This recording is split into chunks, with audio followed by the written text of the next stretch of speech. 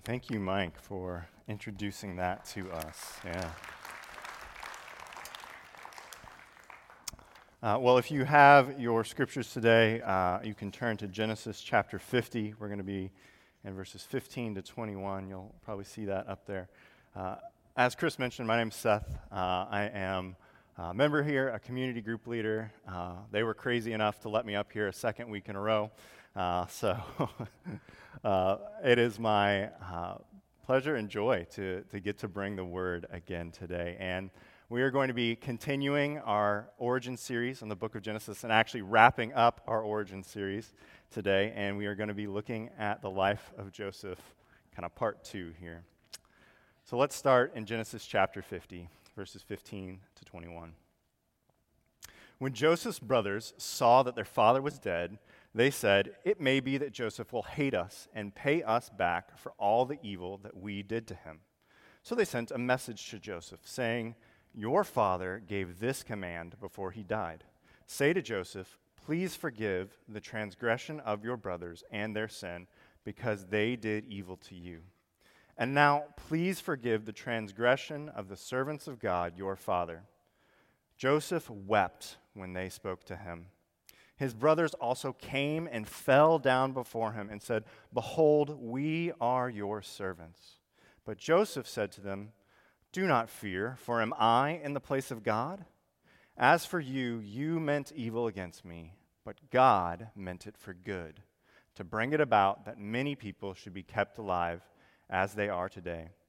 So do not fear, I will provide for you and your little ones.' Thus he comforted them and spoke kindly to them." Let's pray. Dear Lord, we come before you today once again, and we come before you in awe of who you are, in awe of how you work through all of history, Lord, for our good and for your glory. And Lord, as we come to this text today in Genesis and wrap up our Genesis series, Lord, we pray that you would help us to be receptive to what your word would have for us. Lord, help us to have ears to hear, Lord, that we might respond to your text. Lord, for me personally, I pray that you would give me the words to speak. Spirit, that you would speak through me, speak clearly and boldly, and that your word might be proclaimed. We ask this in Jesus' name. Amen. Well, I just read 7 verses out of Genesis 50, but as you'll remember last week, the story of Joseph is so much bigger than that. It does take up nearly the last third of Genesis, from chapter 37, where we were last week, all the way here to the very end of Genesis in chapter 50. And I'd like to do a little bit of a summary again, but it's not going to be quite the same as last week. So if you were here last week, stick with me again. There are plenty of new parts to the summary, but for those of us who may not be familiar with the story of Joseph, I think this is going to help lay the groundwork. So let's jump in here and give that little bit of summary. So Joseph is a dreamer, and he's given dreams from God that indicate that his whole family is going to bow down to him. Now, because of this, his brothers hate him, and they conspire against him to murder him. Now, cooler heads prevail, and they end up selling him into slavery, which is better, but not all that much better. And he is sold into slavery at the age of 17, where he's taken to Egypt, and he faithfully serves the captain of the guard there, Potiphar, as a slave. He's then falsely accused of rape and sent to Pharaoh's prison. Now, many years pass here in prison, and eventually he is brought before Pharaoh, who is also having dreams. And Joseph interprets these 2 dreams of the 7 healthy cows and 7 sick cows and 7 good ears of corn followed by 7 blighted ears of corn. And he reveals to Pharaoh that the 2 dreams are one in meaning that there's going to be 7 years of good, plentiful harvest in the land, followed by 7 years of famine. He also decides to give Pharaoh a plan for how to tackle these 7 good years to prepare for the 7 bad. And Pharaoh sees the wisdom, the discernment, and the Spirit of God in Joseph and decides to make him the second ruler in the land so that he can prepare. He's 30 years old now. He's given an Egyptian name, an Egyptian wife, and sets about to prepare for those 7 plentiful years. So if you did the math, he's already been 13 years as a slave and in prison. Now, when the famine finally comes, Jacob, who is Joseph's father, decides to send 10 of Joseph's brothers down to Egypt to buy grain. And lo and behold, they end up in front of Joseph and they bow down before him. But they don't recognize Joseph. And interestingly, Joseph recognizes them. So Joseph decides to test them.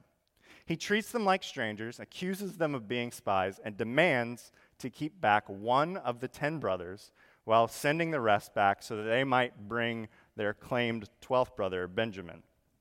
He says it this way in chapter 42, verse 34. Bring your youngest brother to me, then I shall know that you are not spies, but honest men. And I will deliver your brother to you, and you shall trade in the land. So the brothers go back to Jacob, their father, and when Jacob hears it, he is caused great distress. He says, Joseph is no more. He was sold into slavery and thought dead. And Simeon is no more. He was the one that was held captive. And now you would take Benjamin? Now Reuben, the oldest brother and the original defender of Joseph, steps up and offers 2 of his sons in order to bring back Benjamin as kind of an assurance there. But Jacob isn't having any of this. However, the famine grows worse, the food runs out, and Jacob decides to eventually send his sons back down to Egypt to buy food. But this time, something different happens. Judah steps up, and Judah convinces Jacob to send Benjamin along with him and offers himself as a pledge of safety for Benjamin. So the brothers head back down to Egypt a second time and are brought before Joseph again, bowing down before him again. They still don't know who he is. And they buy food from him, and Joseph decides to test them again.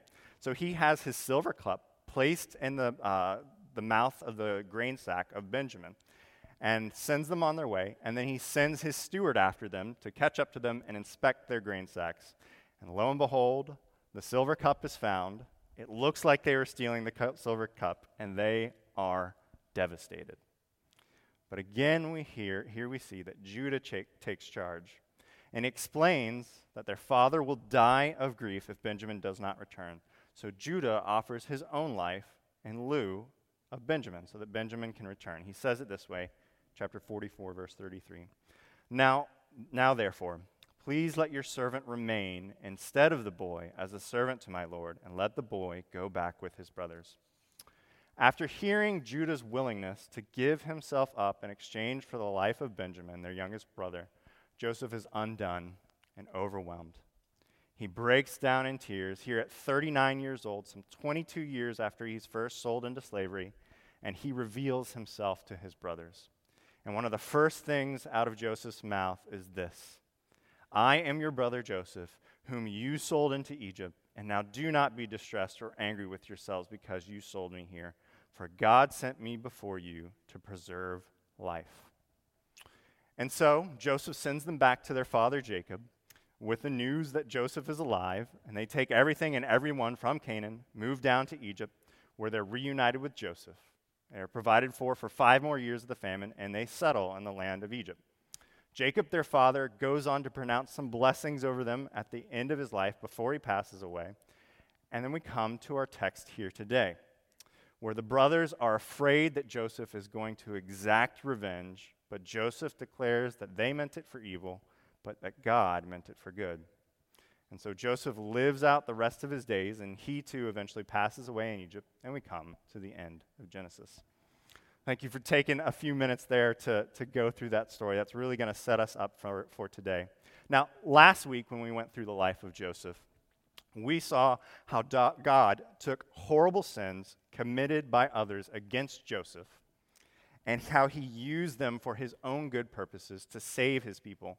And we took those truths and we applied them to ourselves to see how God's purposes triumph over sins against us, how God's purposes triumph over our circumstances, and the fact that God will accomplish all of his good purposes. Now, I want to take a moment here to acknowledge those who, like Joseph, have had a horrible sin perpetrated against you.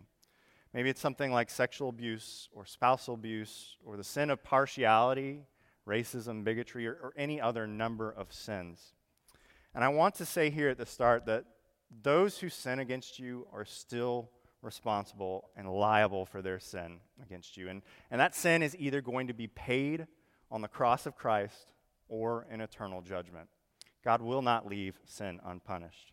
And while we know that God's purposes triumph over those who sins against us, we don't necessarily need to try and figure out what good purpose God is doing through that evil that's done to us. It's not so much about knowing the why. Rather, it's about learning to rest and trust in the who. That's learning to rest and trust in our God, who we know is good. So while last week we looked at the sins of others against us, this week we're going to be taking a look at our passage and going to be looking at two ways in which God's purposes triumph over our own sins. Specifically, we're going to be looking at how God's purposes triumph over our sin against our brothers, which is that horizontal dimension, interpersonal dimension, and we're also going to be looking at how God's purposes triumph over our sins against God, that vertical dimension of life.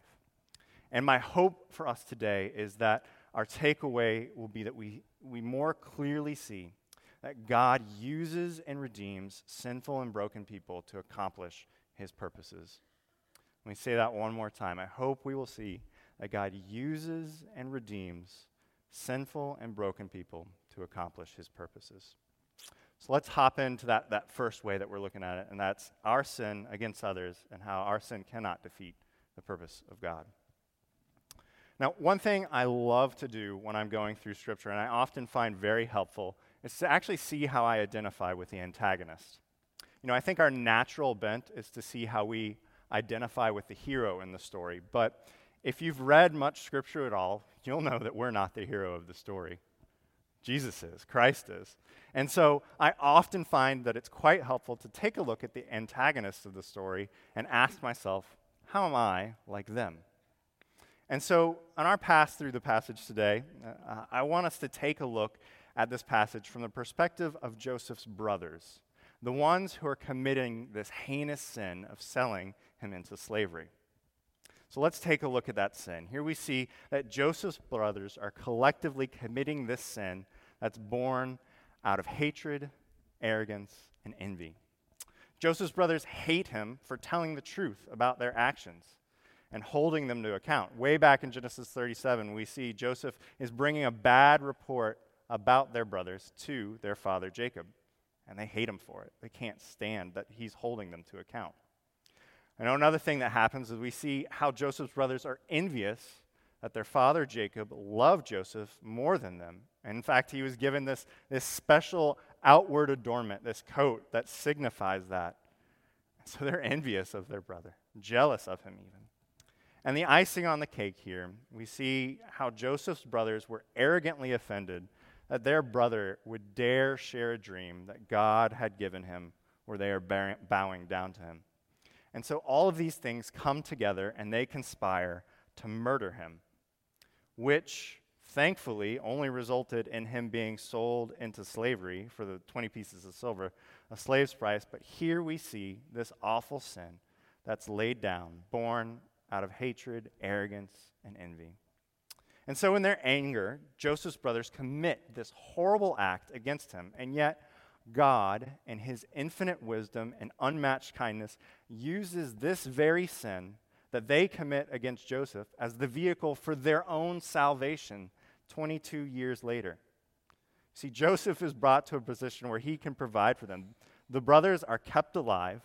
The covenant promises to Abraham in Genesis 12 and Genesis chapter 15, where God promises to Abraham that all nations will be blessed through him in Genesis 12, and that his descendants will be as numerous as the stars in Genesis chapter 15. These covenant promises can continue because of that, all because God used their sin to bring their brother to a position whereby he could save them from the famine. Now, there's actually another purpose of God that's going on here, because while all of brothers, Joseph's brothers, conspire together, one brother in particular is featured throughout the narrative of Genesis here. Sorry, the end of this narrative of Genesis. And that brother is Judah.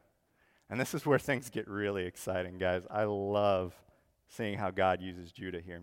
Judah is the one who suggests and actually executes selling Joseph into slavery. And then we have this bizarre story. If you've ever read 37 through the end, you come upon chapter 38. And it's this story of Judah and his daughter-in-law Tamar. And it's kind of like, what is this story doing in the middle of this whole passage about Joseph? So we'll get to the details there in a minute, but this bizarre story is interjected in 38. And then later on in 44, we see that Judah is the one who promises to Jacob to offer his life for the assurance of Benjamin, and then later does so. He does offer his life in order to preserve Benjamin. And then finally, in chapter 49, the penultimate chapter of Genesis, we see Jacob is pronouncing blessings over each and every one of his sons before he dies. Now, many of these blessings sound a lot more like curses, but not Judah's. Judah's is the one who receives this blessing that is a blessing of the promise. And it's interesting that it goes to him and not Joseph or his sons, Manasseh and Ephraim. You see, this is about God's promised line coming back from Genesis chapter 3:15, where God promises the serpent, I will put enmity between you and the woman, and between your offspring and her offspring. He shall bruise your head, and you shall bruise his heel. This is the line of the promise, the purpose of God to bring about ultimate rescue through Jesus Christ. This is the line of the offspring that stretches from Adam down to Abraham, and then from Abraham it goes to Isaac, not Ishmael. And then from Isaac it goes to Jacob, not Esau. And then from Jacob, it goes to Judah, not Joseph. See, curiously, God seems to be choosing people for his own purposes. It's not the natural flow that tradition would have this take. So you see, in God's purposes, he is taking this horribly flawed and sinful man, Judah, who sells his own brother into slavery, who in chapter 38, when trying to go and find a prostitute to ease himself, he unknowingly sleeps with his daughter-in-law Tamar and has a child with her. And he brings this sinful man Judah to this moment of redemption 22 years later, where Judah offers his very life as a substitute for his brother Benjamin. God takes this flawed person and redeems him so that it's in the line of Judah where we see the line of promise continues. And we see these blessings that Jacob declares in chapter 49. 49 verse 9 says, Judah is a lion's cub. You heard of the phrase, the Lion of Judah, referred to Jesus? This is where that comes from. In chapter 10, we see the promise continues, or the blessing continues. The scepter shall not depart from Judah, nor the ruler's staff from between his feet, until tribute comes to him, and to him shall be the obedience of the people. What an amazing thing our God is doing, redeeming this man Judah and using him for the line of the promise. Now, maybe you're here today and you're a bit like Judah. You've sinned against someone and done wrong to them. And maybe that sin has caused a hurt that can heal. Or maybe that sin has altered the very course of life for that brother and sister. Maybe they'll never be the same, and there's nothing you can fully do in this life to restore them to the wholeness they had before your sin against them. Now, this is a terribly difficult place to be. Having that realization that our actions can have grave and irreparable consequences on others. But my hope for you today is that you wouldn't stay there in condemnation. And I want to take a moment to outline 3 steps that I think we can and should take when we sin against others. The first step I think we should take is to own our sin and realize the consequences. That is, to realize that you are responsible and liable for your own sin against others, and that sin must be paid for from an eternal perspective. And it's either going to be paid for on the cross of Christ in eternal judgment, in eternal judgment. It's either going to be paid for on the cross of Christ or in eternal judgment. God is not going to leave sin unpunished. And we can root this a bit in our text today, I think, in chapter 15, where Joseph's brothers see that their father's dead, and there's a bit of fear that there's no longer protection here, but I think they also realize how great their sin was against Joseph, because they say it may be that Joseph will hate us and pay us back for all the evil that we did to him. See, they're owning their sin in a sense. The next step I think we can take is to repent before God. That is, throwing ourselves on the mercy of God, repenting from our sins, turning away from our sins, and turning toward God so that he can work in us. Now, I rooted this in verses 16 and 17, and I think it goes a little bit with our next point as well, but we see them saying, so they sent a message to Joseph, your father gave this command before he died. Say to Joseph, please forgive the transgression of your brothers and their sin because they did evil to you. And now, this is them talking, please forgive the transgression of the servants of God, your father. So they're making this connection with God. They're asking him, but there is a sense of repentance that is going on there, and I think that's essential for us. Point 3, repent and ask forgiveness from the ones you hurt. You know, a heart that is transformed is a heart of contrition, a heart that seeks to restore. And so this isn't an apology that expects no earthly consequences. This is realizing and turning to God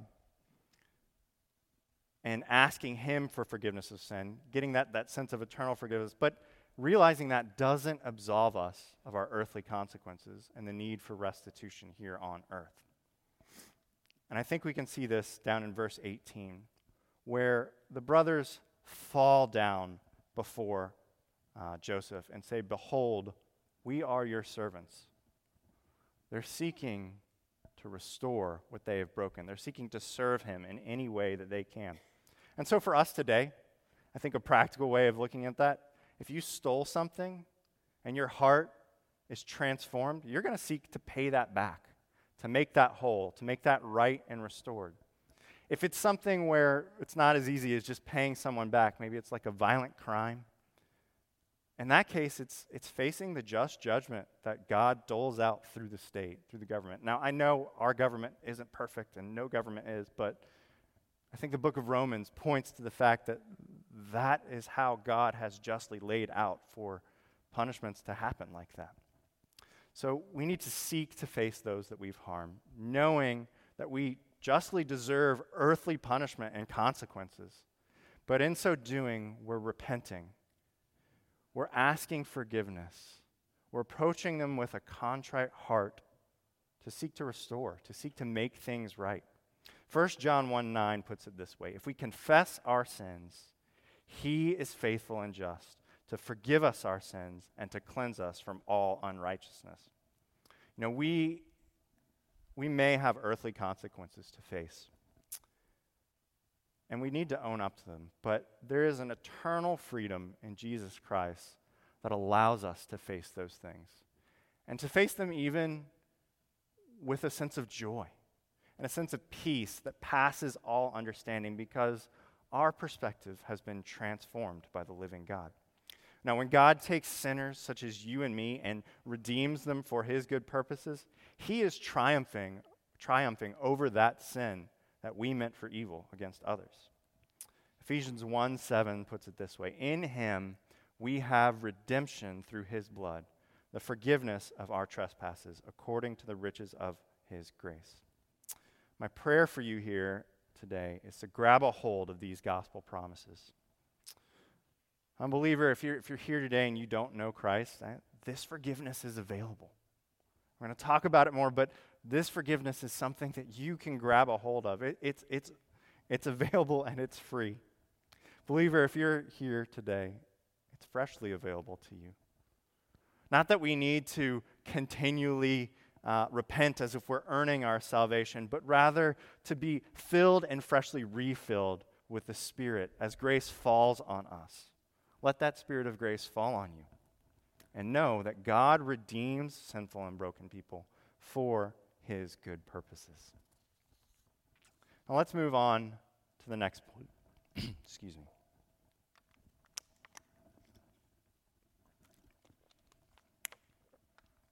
Let's move on to the next point, where we look and see how our sin against God can't defeat God's purposes. And I hope you have a picture of how Joseph and, more fittingly, Judah fit the narrative of Genesis and the Pentateuch. We see here God is laying the foundations for how he is preserving a people for himself, how he is bringing them into a foreign land for 400 years, how he's preserving the line of the promise through Judah, which leads to this greater purpose of salvation and redemption through Jesus Christ. And it's that greater purpose that I want to dwell on here for a moment, because we always want to see how our passages connect to Christ. But to see this connection most clearly, I think we need to take a step back to the beginning of Genesis. You see, in the beginning, God creates the earth and the animals and mankind, and it's all very good. Sin isn't present. Adam and Eve have a right relationship with God. Yet, in Genesis 3, sin is introduced to the world. And when sin enters the world, it's through the sin of Adam and Eve. And their sin is ultimately a sin against God. In fact, I think all sins are ultimately sins against God, our own included. And so theirs is the genesis of sin, if you will. Sin enters the world, and it breaks the world. Sin can never be taken back from then on, and everyone will sin and fall short. And it seems like God's purposes for mankind living together with our Creator is broken at this point. How is this going to be fixed? What can God do to unbreak what is broken and bring his creation in line with his ultimate purpose? And that's God's grander purpose that we see here in Scripture. Isaiah 46:10 says, we said it last week, we'll say it again this week, my counsel shall stand, and I will accomplish all of my purpose. God's sovereign. He is going to accomplish his good purposes. It's inevitable. And we see that purpose and its ultimate fulfillment in the person and work of Jesus Christ, through that line that's tracing its way all the way through Scripture. Through Jesus' perfect life, his sacrifice on the cross, that he can take our sin and we might receive his righteousness. And in so doing, bring us back to that right relationship with God, where we can worship him in the new heavens and new earth, and not only live in his presence, but love him and enjoy him forever. So God's purposes aren't merely limited to what we're seeing here in Genesis, but rather it's tracing this line of the promise and pointing forward through Genesis, through our story of Joseph, through the rest of the Pentateuch, all the way to Jesus Christ. And from him, it points forward all the way to the second coming of Christ that we have to look forward to. Christian, if you're here today and you feel that guilt and shame of sin and failure, as if you failed God, if you're saying things like, oh no, I've messed up again, I've fallen short again, how could I be forgiven? Not after what I've done. Why would God use and redeem a failure like me? Don't listen to that lie from the enemy. I want to relate a bit of a story from my own life of a struggle with sin.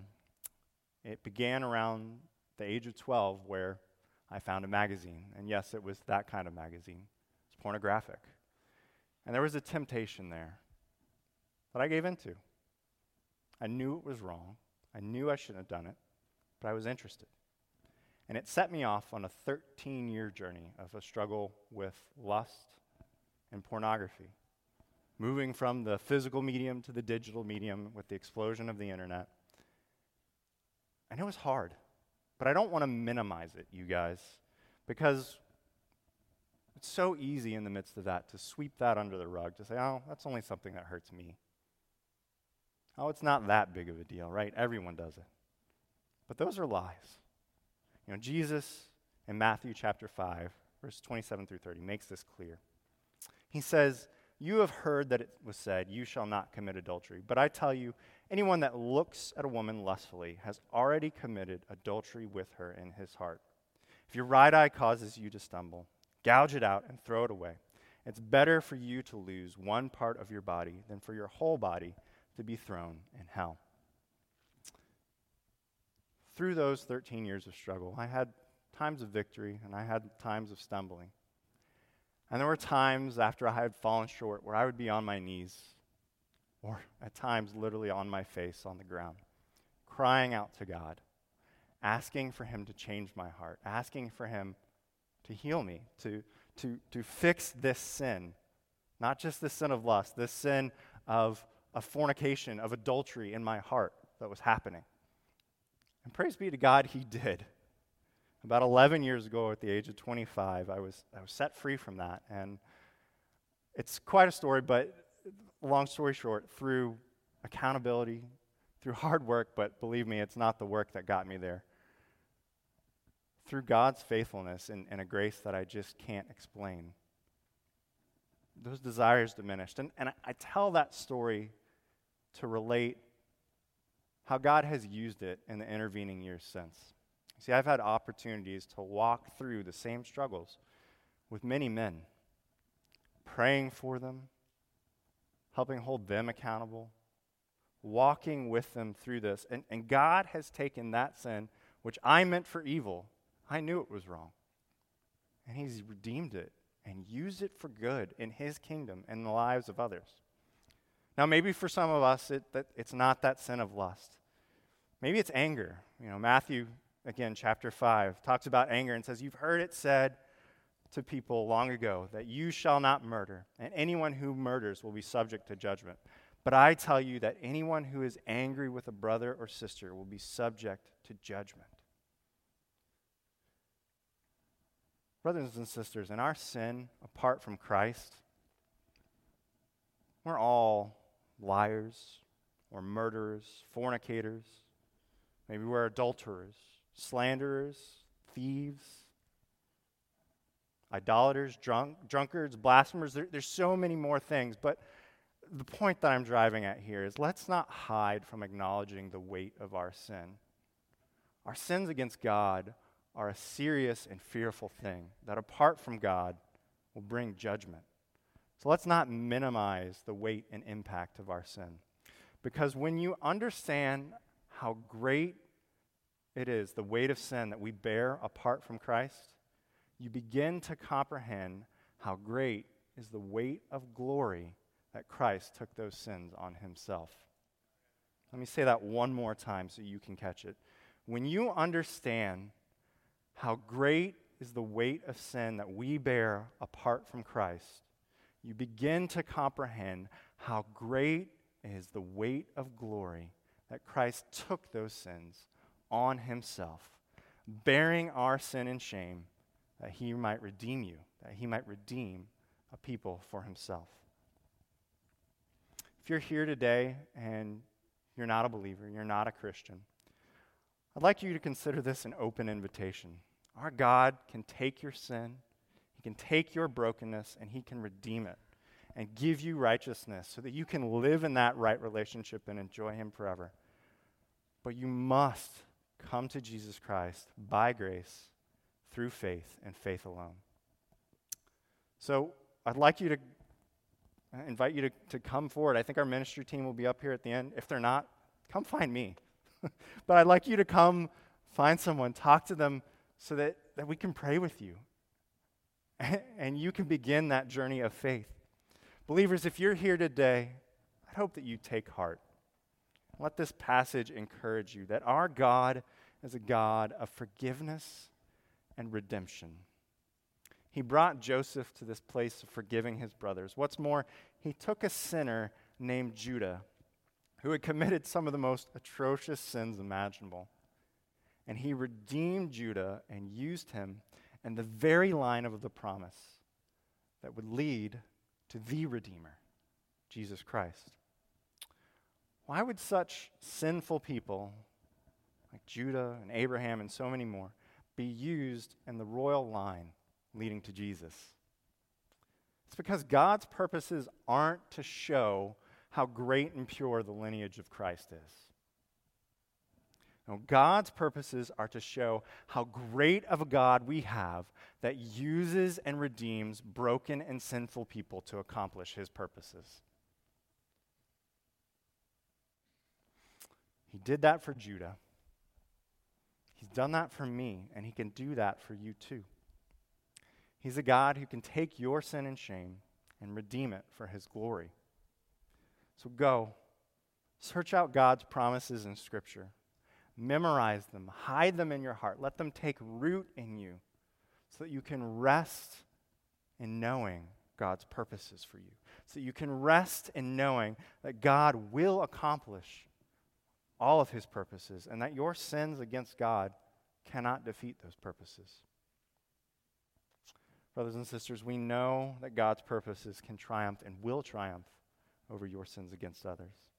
And God's purposes will triumph over your sins against him. Because ultimately, I hope you've seen today how great it is that he's done through Judah. That God uses and redeems sinful and broken people to accomplish his purposes.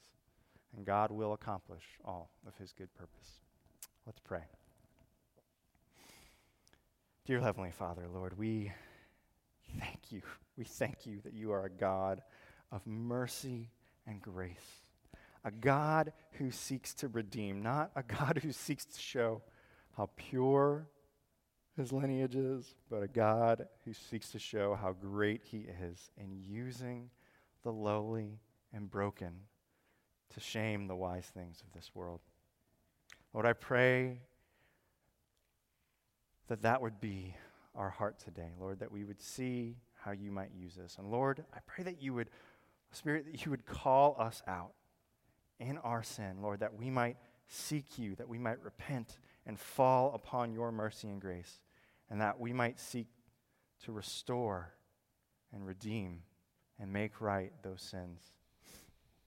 Lord, not because we need to, but because you have transformed our hearts. Lord, transform hearts here today. We ask in Jesus' name.